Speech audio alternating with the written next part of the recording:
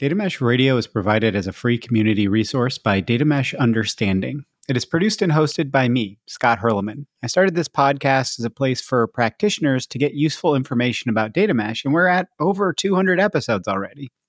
This is a Mesh Musings episode where I do a relatively short overview, some might call a few of them rants, on a specific topic related to data mesh.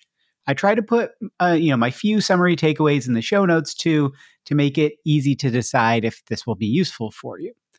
Quick reminder as well to hit the Data Mesh Understanding link in the show notes to easily review listings of past episodes you might have missed, that I've grouped up on different topics to make it easy if you want to do like a deep dive into governance or something like that. Do check out the Data Mesh Understanding offerings as well and the free community introduction and roundtable programs while you're there.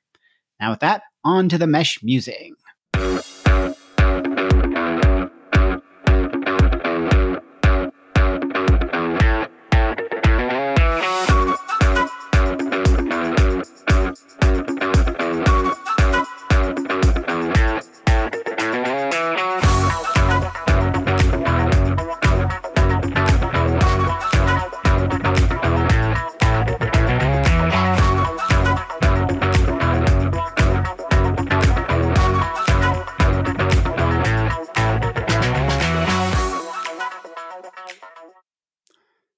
That music isn't just kind of funny. Yes, it is a ska cover of Happy Birthday, why does that exist? Anyway, so as the podcast was launched with the first episode in mid-December of 2021, this is a bit more about what we have learned thus far, similar to episode 100, where I looked back at the first 99 episodes. So this is the 1-year anniversary. What more have we learned so far? Mesh Musings number 37. I'm going to split this up into pieces because otherwise this could be way too long to just listen to me rant for 30, 40 plus minutes. So again, talking about what have we learned so far? What have I seen in the last 60 plus episodes since episode 100? I think a big trend that is emerging is people realizing why anyone providing a full blueprint for data mesh should be laughed out of the room. The more I have one-on-one private conversations and share the different approaches I've seen, the more people realize they don't need to get it perfect up front. The more they reflect back on what works in their org and what certainly won't, right? But that's why a blueprint for data mesh is a ridiculous concept. Yes, we can talk about blueprints at the smaller levels for like a data product or maybe aspects of your platform and how other people have looked at that. But thinking something as complicated as data mesh can be satisfied with a blueprint, a copy paste from another organization that covers every aspect really feels foolish at best. The more you really look at it. We can probably get to some big lists of what questions to ask and when, but really? You think this is going to be a copy paste for anyone and that's going to work? I think the more that's really emerging more and more, the more that people reflect back on their own implementations and what they've seen other people talking about. A second theme that is probably a bit more in the feedback and one-on-one conversations is how different the community actually feels around data mesh. I'm proud of that. I hope that I've helped to engender some of that. It's not all about showcasing perfect solutions, but embracing the flaws, or maybe quirks is a better word that communications departments are more comfortable with. But I feel flaws is more apt. All our organizations and implementations have these flaws, these quirks. I probably have something like 20 to 30 messages across different platforms saying somebody's listened to the podcast and they really feel so much better and not far behind everyone else after listening to the podcast. And trust me, no one is as far ahead as everyone seems to think everyone else is. Essentially, everyone is early and it's okay. We still have an issue with a bunch of people trying to polish up what they've done and make it look all shiny and fancy when it's not. It would be much better if comms teams realized that being vulnerable and human gets the better reaction. But, alas. Another big theme that seems to be an undercurrent is taking your time. I mentioned this in the episode 100 look back, but I want to bring it up again. There has always been a huge rush to accomplish everything in data and tech in general, often driven by the promise of massive market share now and riches and all this stuff. But it's often really driven by consultants and vendors being the ones typically creating most of the content. So they're saying, buy us and riches shall be yours. While vendors are creating a lot of webinars around data mesh, it doesn't seem to be the majority of the content. At least that makes it in front of me. So we are hearing awesome stories from people going at their own pace, right? Again, take your time. Eric Haru at H&M, Kurt Gardner at Nim Group, etc. I regularly talk to people who say they aren't ready to share anything because they are going slow. And that honestly frustrates me, not because they are going slow, but because come on and talk about taking it slow on the show. That is valuable advice. Don't freaking rush and create unnecessary chaos. I asked Jamak, I don't think this was on mic, but I asked her, what's the most common flawed pattern she's seeing? And it's people going too fast. And so we want to think about how we talk about that and that we're not in such a rush. Because if you think about, a transformation and you think about like a physical transformation from somebody that's trying to get in shape, and if you try and go too fast, you pull everything and, someone speaking from experience, that's not fun. So think about taking your time and that it's totally okay.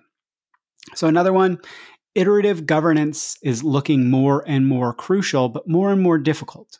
And why is it so difficult? So many people try to get governance perfect in one fell swoop.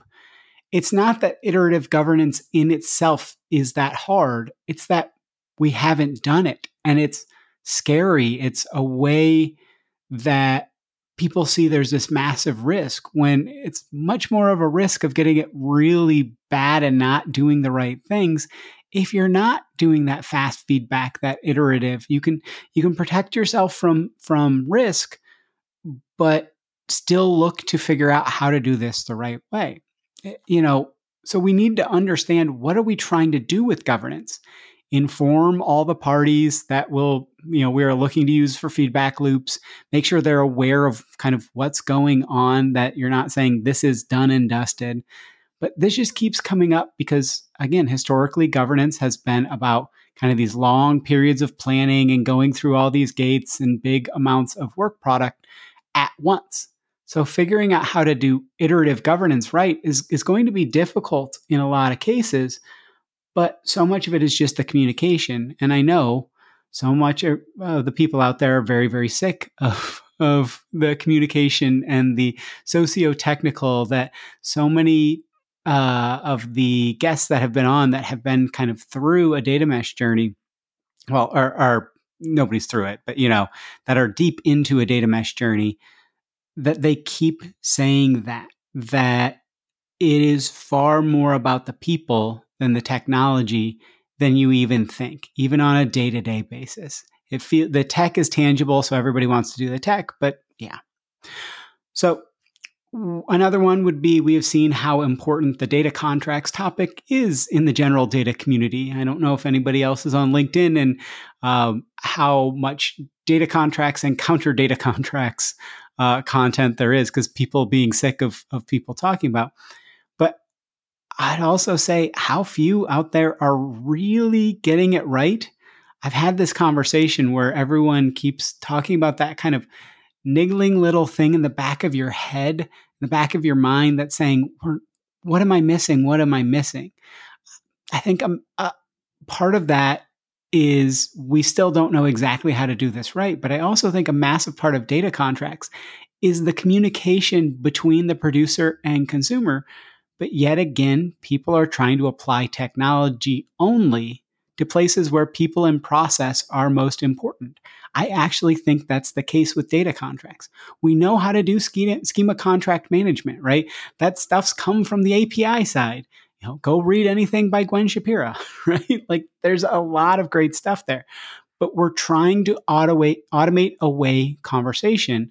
As Zhamak points to a lot, we should be automating away the toil, but you can't the conversation. Yes, sometimes conversations feel like toil, but go try to interact with AI. It does a bad job of mimicking real human interaction, right? Like the AI written content in a lot of places, it seems to say something like, but it never quite does. And I did actually write that part before that GPT chat or whatever it's called debuted, and it's honestly not as terrible, but still you can kind of go, well, I don't know that I can trust this because a lot of times it does just get it wrong. So going back, related to data contracts is get freaking specific, please, about data quality definitions. Measurement and defining SLAs around your data quality is so crucial. This is again that communication, that aspect of telling people exactly what they can expect so they can actually trust it, right? And you can tell somebody that you can't trust this very much, and that actually engenders a lot of trust when you say, hey, this isn't the highest of quality in these kind of metrics, but that they know that it's not. It's so important for trust because people know how much they can actually then trust the things. This will be a future deep dive, I promise. So I won't go too deep into it now, but it's super crucial to let people understand what they are getting. What is the tolerance level on these data quality checks? Or, you as a consumer expected it to be 5 nines of accuracy and it's only 2 nines. Well, let's have a chat. Why did you think that you needed 5 nines, or why did you expect it to be 5 nines? Like maybe we do need that thing with 5 nines, but let's talk about the freshness and that, it doesn't need to be in here within 5 minutes of it happening on the operational side. We're going to do it within, 12 hours of it happening. And then we can guarantee that accuracy level without the cost spiraling. Relatedly, just in general, make the implicit explicit. This keeps coming up. Please just do it. Pretty please. So much of the miscommunication around data is that people make assumptions, and that just doesn't work well. I could go on and on about this, but really putting it out there and saying things you assume the other party knows prevents confusion and miscommunication. It hasn't been a default mode of working or even a non-default but semi-standard way of working. Make it so. Make it so that you are talking about the implicit in an explicit way. Stop making assumptions that the other party knows exactly what's going on. Like this keeps coming up as well of the repetition, right? So many of the people who are talking about pairing with the business well, it's the best way to do that is to constantly be prepared to repeat yourself. That is, again, making the implicit explicit. You are understanding that this isn't the only thing that is going on in their head. Even if it's your main focus, it's not theirs. And having that empathy about what matters to them isn't necessarily what matters to you, but that you can get to co-created value in a great way. That's how you want to think about this stuff, at least in my view. So a trend in a lot of the episodes past 100 is kind of what I was just talking about there, of just how important pairing with your business counterparties is.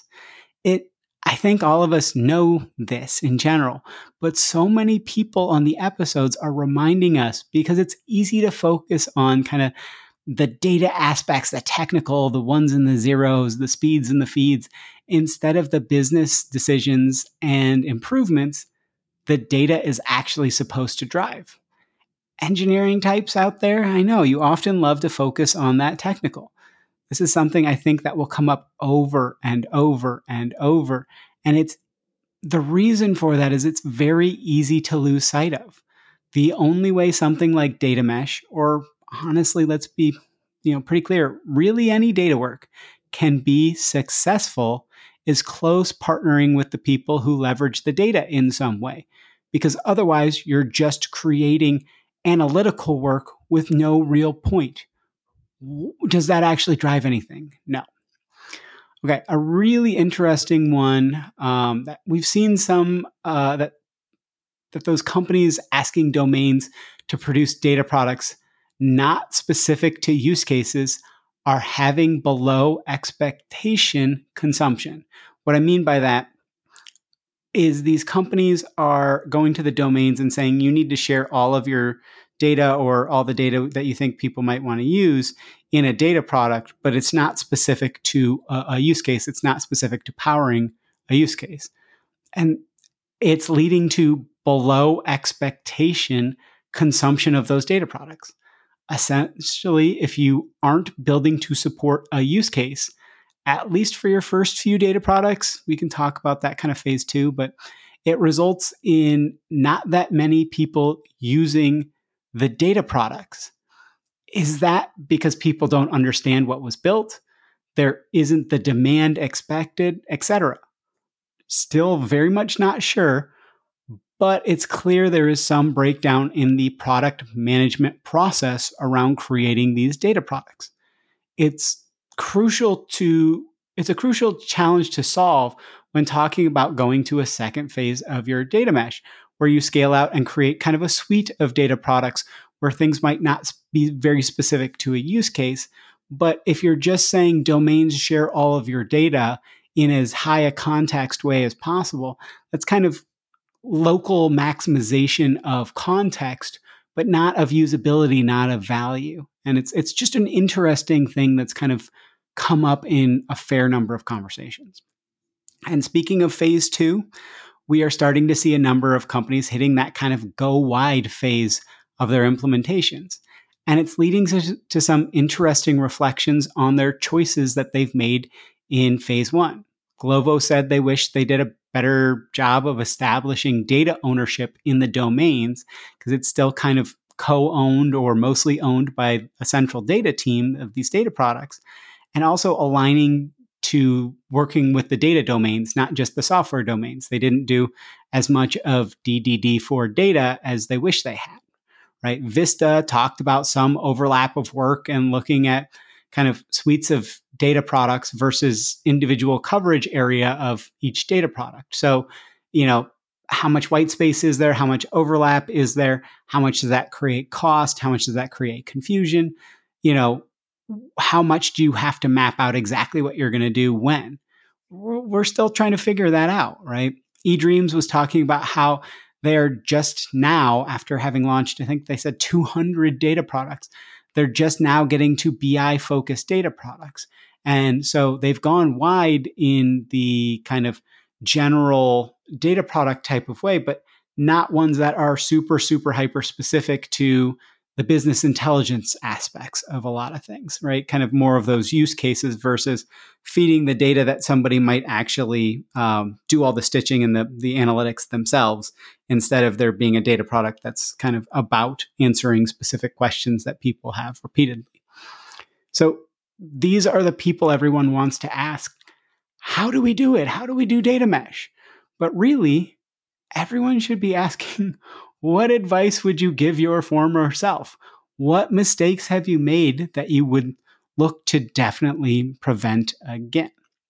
So I'm going to take a quick break here. I'm going to do a little bit more about reflection and then get into some what are we going to look into next, as well as some predictions. So hopefully this isn't getting too long for you and that you can enjoy a small musical interlude.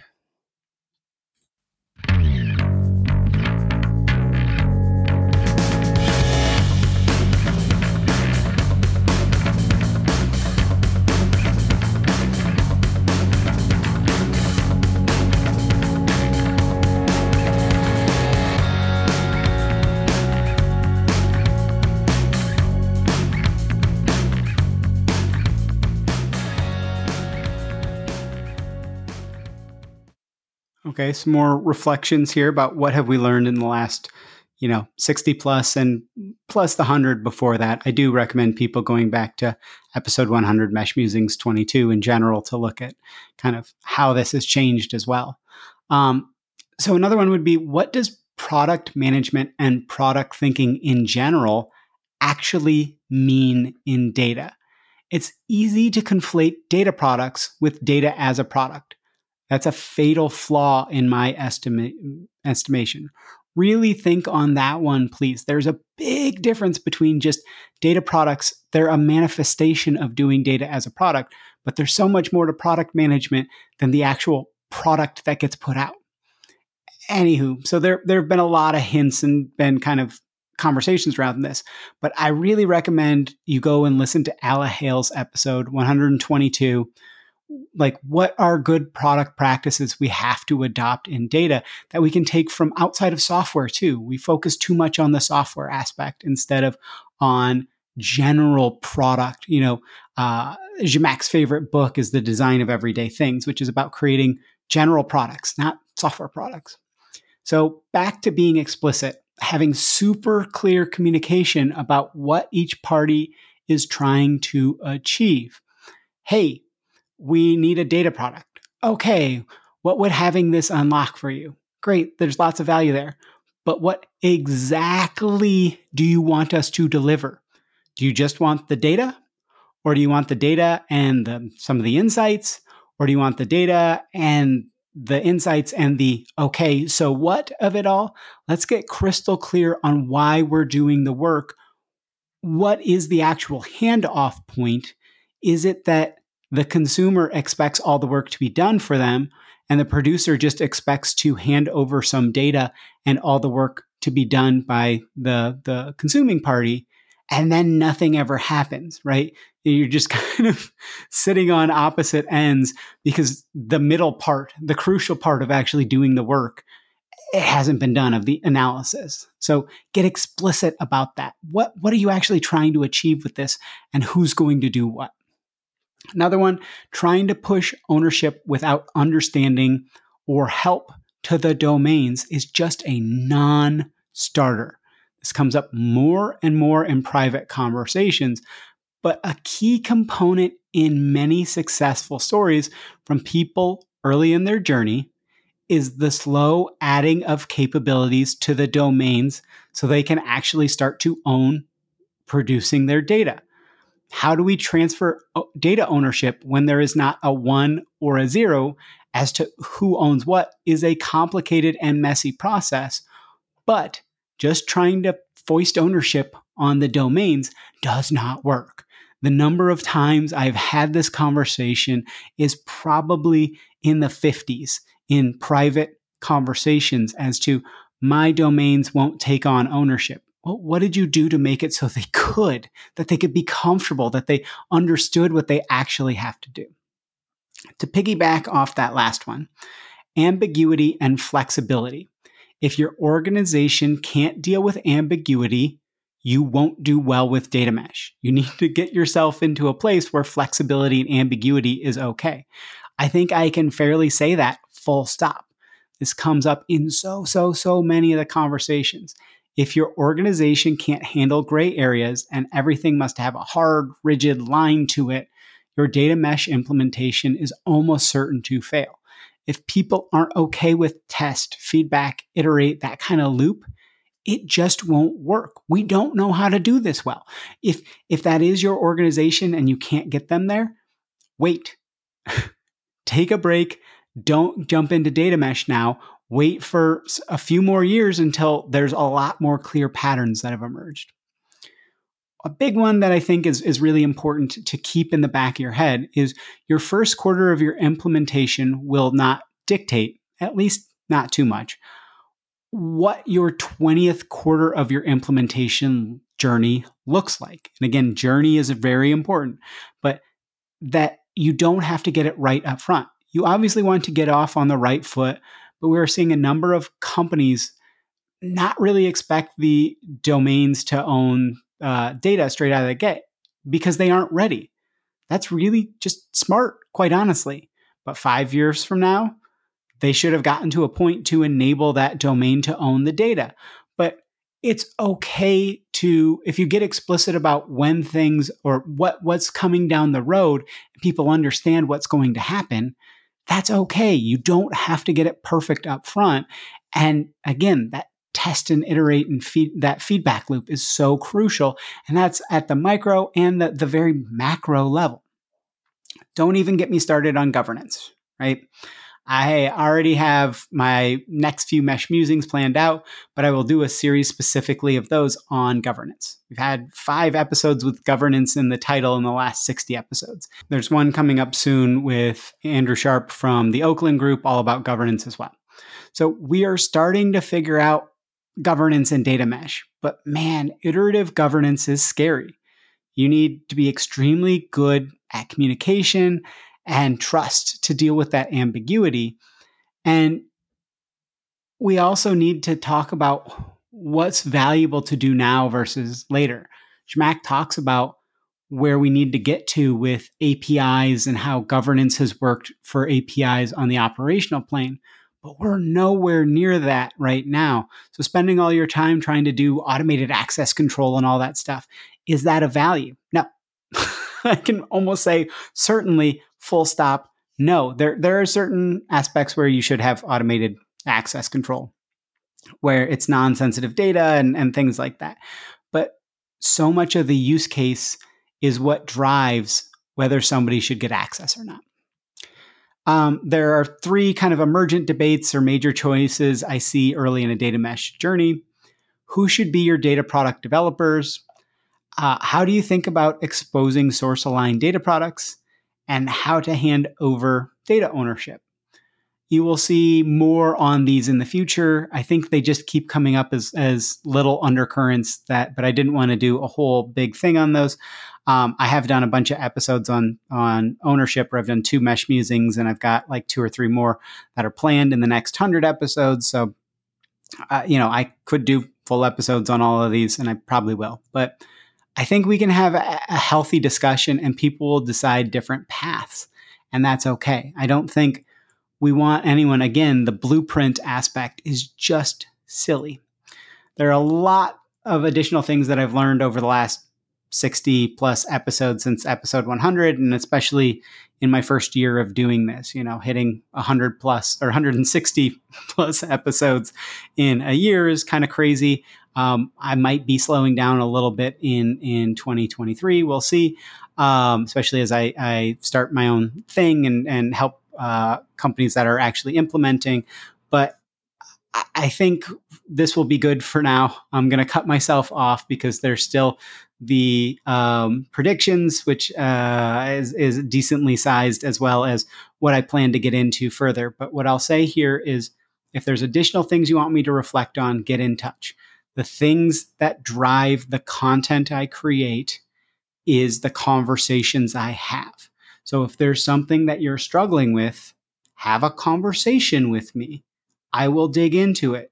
I know this sounds like crazy talk, but otherwise I'm talking into the void. So if you have something that you really want me to dig into, you gotta let me know about it. Be the voice that's going to drive my content as well going forward. So again, we'll do a quick music interlude, and then we'll get into some other aspects. We'll get into what I'm planning on getting into for the next, year of episodes, and then get into some of my crazy predictions at the end. So.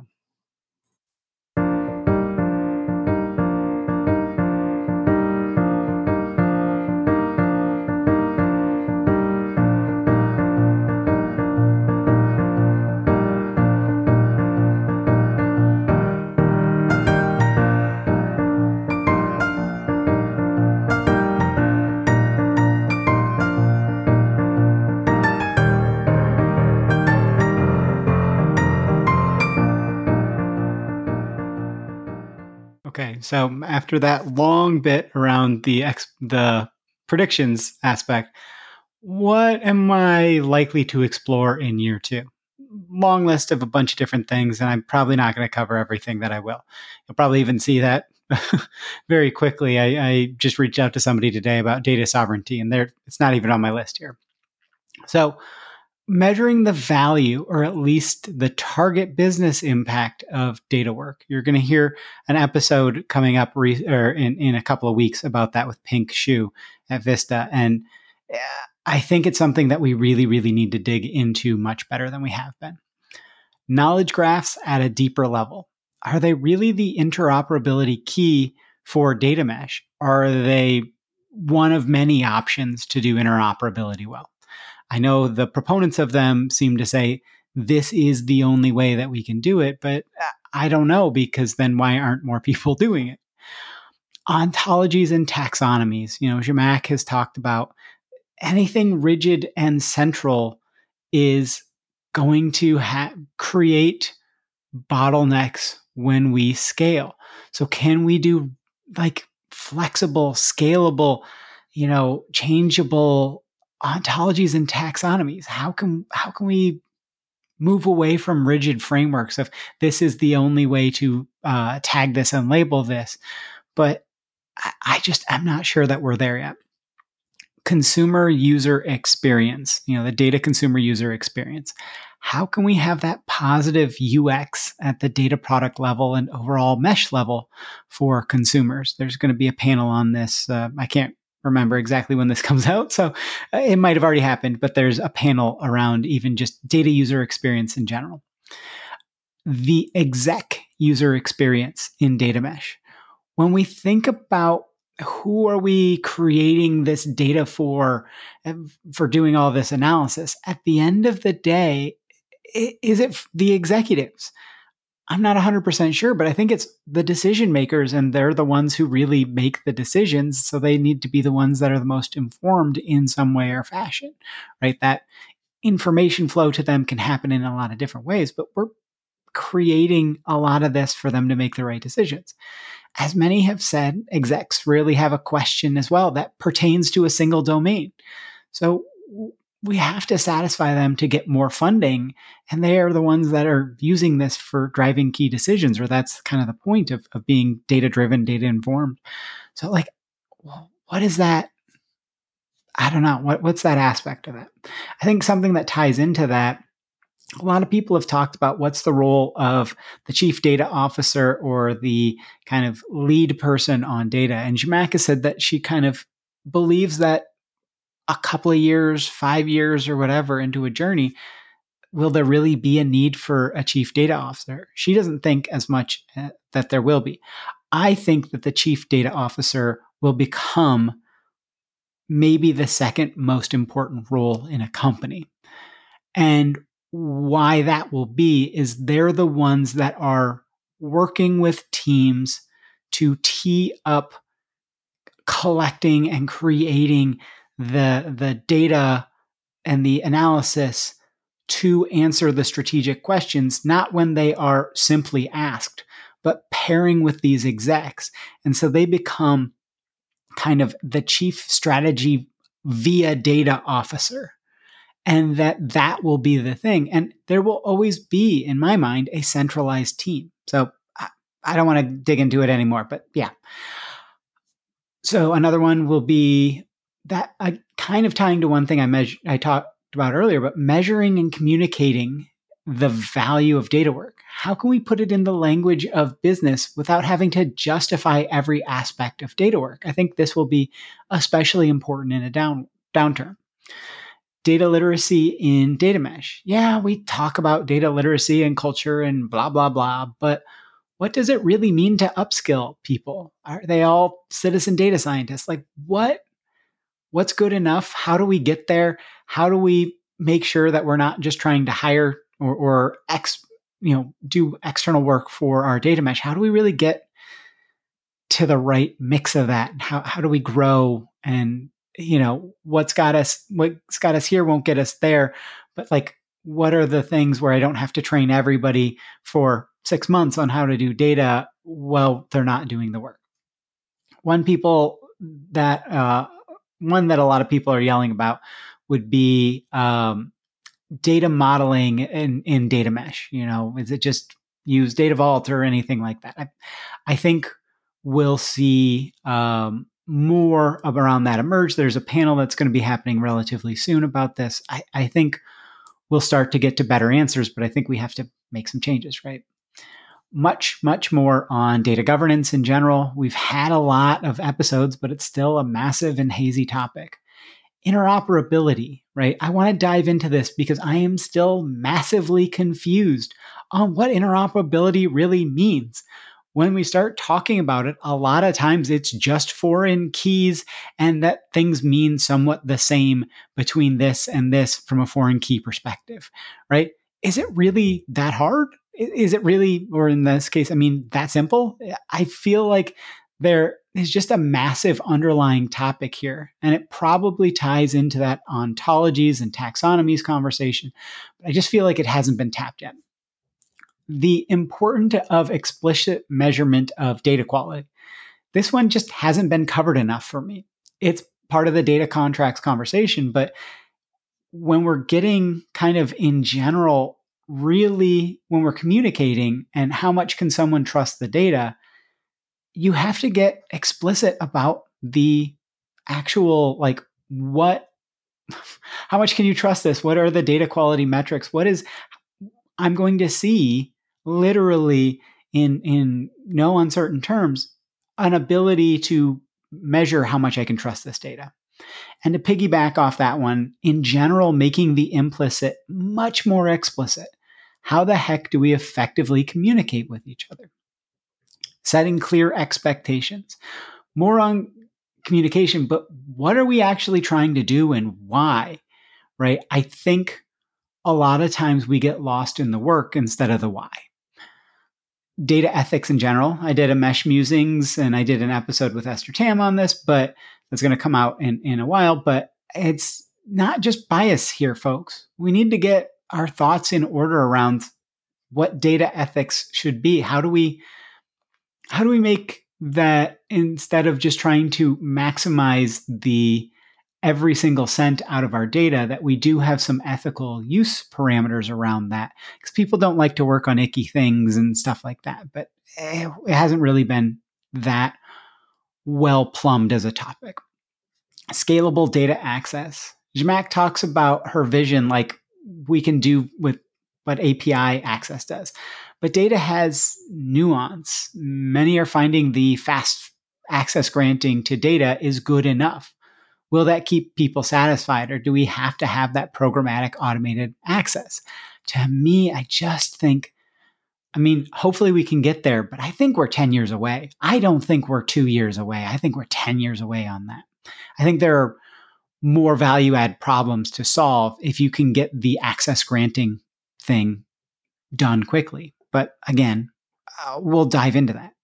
Probably more tooling specific things. Look for a specific set of deep dives in some way that I'm going to do, especially once I move to Europe and things like that. But I think we need to start to provide a non-salesy, non-vendor driven way to look at what is out there, and that people can kind of an objective way of looking at it. When to do change management at the micro and macro level in data mesh, and that, you can't do it all up front, but you can't wait for everything at the end. Like, how are you measuring how that is? You look at kind of agile practices and all of that. Now, this could really be an hour long about what I'm going to probably try and dip into in year 2. But I also need to hear from you on what are your biggest challenges?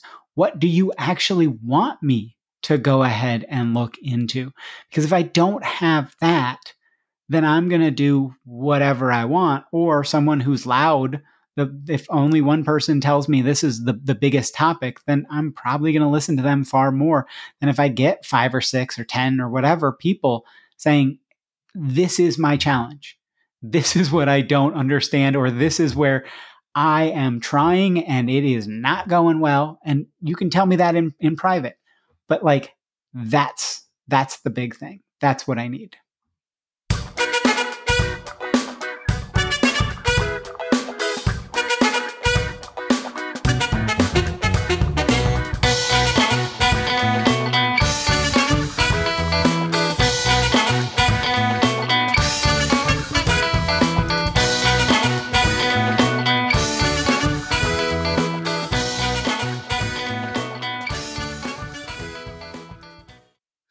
Okay, so predictions. Let's talk about my 2022 predictions before we get to the 2023.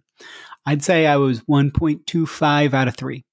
I nailed the thing about data contracts, whiffed badly on data-driven application development, and was a bit, but not very right about knowledge graphs. See if I could do better in 2023. So, like I said, I called data contracts as one of the biggest topics for the year early in 2022. I also thought the data-driven application development would be much bigger and that knowledge graphs would be taking the world by storm. The data-driven application development, I'm much more down on. It just doesn't seem feasible to have to retrain every application developer to start from data first. There isn't a good way to iterate towards it, and breaking changes to ways of working are not great. I didn't really know that was necessary before saying it would win. Hopefully, I'm not doing the same here in a bit. But I'll give a quick analogy. When I was working as a VC, we invested in a company called Zego, and they had this amazing piece of technology, but you needed to intersect with them when they were coming up, at least with a new rack of servers, but often with a new data center, when they were building out a new data center. I feel like that's the same thing with kind of data-driven application development. It's really hard to move into it. And that's why I think with data mesh, when people try to do too much too fast, it's kind of the same problems, challenge sets. So knowledge graphs, they keep popping up everywhere, but I feel like I have yet to see anyone other than the kind of existing lovers of knowledge graphs that I knew about talking about them more than, something like, I feel like we need to understand knowledge graphs. So it feels like there is still something there, and a dam is going to burst at some point, but probably not even in 2023, maybe late 2023. Anyway, so my big predictions for 2023, I have 4 big ones and then some smaller ones. So these are mostly tied to data mesh, or at least things around data mesh, because I'm not really focused on making predictions about other things that just don't really come across my plate. So number 1, first, we will see emergent blueprints and open standards/frameworks for data products. I've pushed hard for many companies to share exactly what their internal definition of a data product is, because it means different things to different people, and to share some of their kind of internal standards around, hey, how are you storing this? Or how are you looking at this from an interoperability standpoint? Really, the only one that I've seen that's done this in a feasible way has been Agile Lab. They've put out something interesting. So thank you, Paulo and team. But we need more of these easy starting molds, not, pure easy buttons of boom, I click this and I get a data product, because that's just not going to be applicable. If you are looking to do that lazy of a way, go elsewhere. Your data mesh is just not going to work for you if you're looking for that much of an easy button. But what we will see is there will be a lot more examples of actual data products, maybe with dummy data, that organizations will show. And then the vendors that they haven't figured this out yet to do this as part of their product demo still baffles me, because it's just like, hey, you want to show how data mesh could work and how you can work inside data mesh? Okay, create 10 of these small little dummy data products and how they're interoperable and how your product works inside of that kind of platform. But alas, anyway. So second prediction is that we will see the early emergence of much better frameworks to measure the business impact of data work. Now, somebody tried to talk to me about infonomics, and it's like the more that I've seen on that, the more it's like, we should do this, and then there's nothing there, right? There's nothing really behind it. So there's an upcoming episode with Pink Shoe from Vista about their impact measurement framework for incremental data products. And I think their framework is really awesome. From what I am seeing on this topic in general, most people try to wrap too much into one measurement, making it a mass, and thus a morass, of half-baked qualitative measurements masking as quantitative measurements. So what I think we'll see is better thought around this, and it will go actually more mainstream with better ways to measure, and thus prove the value of data work. And because of the impending global economic slump, downturn, recession, whatever you want to call it, we will need to prove the value of data work more, right? there's going to be a lot of companies that are like, why don't we just cut the data thing? It's kind of like the recruiting and things like that. A lot of times the sillier companies, the ones that aren't quite as strategic around their data, will say, let's just cut this data work. But I think what we will see from these frameworks is it will be far more nuanced than I saw an article that got like a ton of likes on LinkedIn saying your return on an investment for a data product is the positive impact of the data product divided by the cost of the data product. We need to get a little more in depth, please. But I think we will start to see more kind of, it's funny because Zhamak is pushing us to stop trying to break everything into layers. But I think when you think about, even the networking model, you think about OSI, there's like a base layer and a layer on top of that and layer on top of that. And they all cohesively interact with each other, and they're all part of one kind of packet of information when you think about how packets actually get sent. And it's just about kind of passing the information back and forth. I think we'll have that from a measurement framework where we say, hey, here's the base thing that you measure. Here's the thing on top of it. Here's the thing on top of it.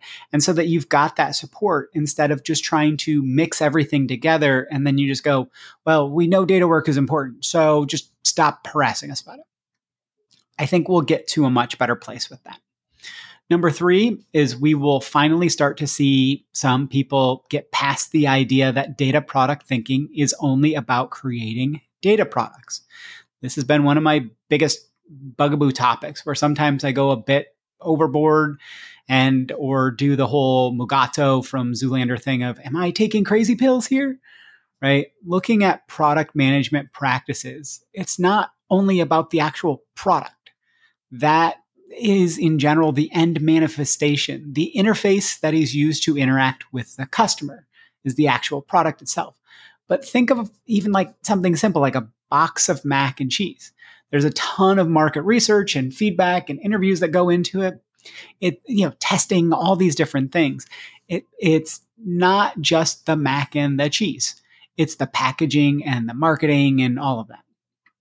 And maybe there was a special edition mac and cheese or something like that. Bad analogy, but let's right now I'm kind of upset because on the ice cream front, I only got one pint of pumpkin pie ice cream before they took it off the shelves. And this might honestly be my last year to even get it. I don't know. Does the Netherlands do pumpkin pie ice cream? Anywho, they only bring out that pumpkin pie ice cream for a bit every year. So thinking about product pruning as well, and like how should we have this thing all the time? Is this a one-time run of information, or how do you think about how things evolve, right? Measuring feedback and taking that actually into account of what to create or augment in your data product, what to shut down, what data products aren't being used or what aren't being used. I think Pink talks about this a lot. What was the point of creating the data product? Is it serving that, right? If it's no longer serving that, it may have been great. Shane Gibson at Agile Data was talking about this as well of when you think about agile practices, something may have worked for you phenomenally in the past and it's no longer working. So you move away from it. And that's okay. We need to think about that in data instead of just having these things that sit out there in perpetuity. So, when we think about actually creating a product, your platform is a product, your interface to your users is a product, etc. The idea of product thinking as applied to data will move from create data products to how do we serve our customers in such a way that it is sustainable and scalable in a productized way. At least I hope for my sanity that this one happens in 2023. Finally, my fourth big prediction is that we'll start to see some big data mesh failure stories emerge. And almost all of them, I will bet, will be because someone focused overly much on the tooling and or tried to move too fast. There will probably be a fair few of stories where people are no longer doing data mesh as well, where there was a change in leadership or the economy caused people to rein in investments. But I don't see those as much as a failure of doing data mesh as a stall or shift in the tactics, right? We didn't end up doing continuing forward with our data mesh implementation versus it didn't work at all for us. Is that semantics? I don't know. Anyway, I love a figure someone posted on LinkedIn recently of what a digital transformation really is. Picture was of the caterpillar to cocoon to butterfly. But what most people seem to think is digital or data transformation or whatever is a caterpillar. And then step 2 is you add a skateboard so it can move a little bit quicker. And then step 3, you add a jetpack. Just pushing forward with ways that are not working for us in general at best is probably not going to work. So when they do start to emerge, let's lean into these failure stories and figure out what we can learn from them. Let's not criticize or deride. Let's ask nice and intelligent questions of these people. If someone is going to be vulnerable in sharing what they went wrong, why in the world are you going for the jugular instead of the hug-ular? Too cheesy? I don't care. Either way, if all we hear are the good parts about data mesh, all of you out there experiencing the tough aspects of data mesh are going to feel like you are way behind. And you aren't. Maybe this is just some wishful thinking, but I think we are going to start to tease the bad and the ugly stories out. Not just the good, not just the companies that are going out and saying, we got it all figured out. I really, really love the interview with the Orpheum folks because they said, we tried a bunch of this stuff and it didn't work. And so we got to a good place, but you don't have to do this to get to value. And I think we need more of that. We need people being honest instead of trying to come and market. And I have this problem sometimes with comms departments. And that's why people come on and say, I'm not representing my company, because the comms department wants them to say, we're the best in the world, versus let's be honest. Let's have an honest conversation and start an honest back and forth. So I think we'll start to see more of those. And part of this thing of getting data mesh right is try, test, and iterate. And part of that is getting it wrong. So when we think about that at a community scale, that's of massive value, right? To hear of what did people try and test and it didn't work, and were they able to iterate, or did they lose the momentum? Let's make sure we work with them to enable them to be able to tell their stories. So some not so big predictions for 2023. Number 1, knowledge graphs will continue to gain interest momentum, but little larger scale or high profile implementation momentum. Few people are really sharing what the massive value of using a knowledge graph brought to their organization that I've seen, right? There's kind of the knowledge graph group, and then there's the non-knowledge graph people. And we need them to be integrating into much more of the conversations out there and going out and talking in all these different spaces and getting people's interest. But I don't think that will happen in 2023. We need someone that is pulling out that information explicitly to share with data leaders before it goes wide.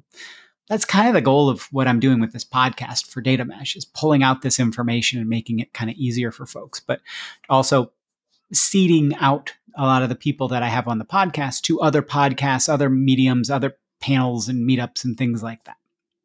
We need more of that for something like that to go wide with knowledge graphs. Number 2, we'll start to see some kind of emergent schemas for sharing insights across organizations. I think Mojgan Tavakolifard did a great job to point out that sharing data in an exchange is fraught with risk. So we will probably be sharing the insights from the data, not the raw data. This will not be a solved problem by any means in 2023, but we will see some basic schemas and other ways of sharing emerge and get some adoption traction.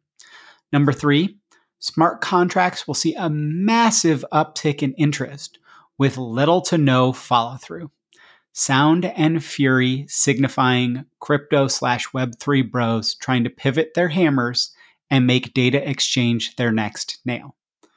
There will probably be a splashy investment or two as crypto VCs look for a new place to put their money, and then it all dies down. Number 4, we will see a lot of open source software projects start to emerge that are specifically data mesh relevant. Maybe this is wishful thinking, but I don't think we will get as many companies starting to emerge new companies starting to emerge that are doing these types of tech, given VCs are starting to clam up more and more on funding, right? They're kind of hunkering down in a lot of ways. So we will see the projects emerging from all of you folks listening that are at these companies. Hopefully, the Data Mesh Learning Foundation, as I pass over all that stuff to them, will have some kind of funding or project management mechanism, but we need to find some projects to work with first. But the prediction here is that there will be a few things more directly targeted at solving issues in a data mesh way that come out into the open source space. Number 5, data mesh will continue to be derided by tech-first focused practitioners, and we'll all, as a community, keep on trucking. Seeing it constantly by a number of the data engineering influencers, not all of them, obviously, kind of the biggest one, Tobias Macy, has had Zhamak on 2-3 times to talk data mesh. But a lot of these folks that are really, really focused at the tech level keep not understanding what we're actually trying to do. Number 6, more data mesh vendor washing, but we'll see more of the sharper vendors will also realize it hurts instead of helps credibility. It will be those vendors that aren't very agile and adept that will do it the wrong way and will double down on doing it the wrong way. But we'll get more vendors focused on extracting information instead of selling their product. There's a couple of companies that are doing that well. I won't do that because I know certain, I won't mention any right now because I know certain other companies get really frustrated when I say, hey, this company's actually doing it the right way. You can probably guess because they're the ones that I'm more friendly with. Number 7, 3 to 5 data mesh focused content channels will emerge. New channels. Of course, there's the Data Mesh Learning Meetup and newsletter and this podcast, but I think we will see others start to dip their toe in the water. And it's warm. Come on in. I would love someone else to be doing a good data mesh, focused podcast or other content so I can focus on, extracting more information in a different way. If I don't have to keep putting this stuff out, awesome, right? If somebody else can take over certain aspects of it, then I don't feel like I'm the only one that's kind of constantly churning out this new information. And finally, number 8, we will start to see more innovation around data modeling in data mesh. Instead of just trying to apply existing paradigms, we will start to see the inklings of new ways of working. They will not take the world by storm. There's too much entrenched for that to come quickly. But we will start to move past the answer of just use Data Vault or Data Vault 2.0 or whatever. And we'll start to have people actually try to create a new way of doing this work instead of just saying, can't we just use what we've already got? Because what we've already got isn't getting, the whole what's got us here won't get us there.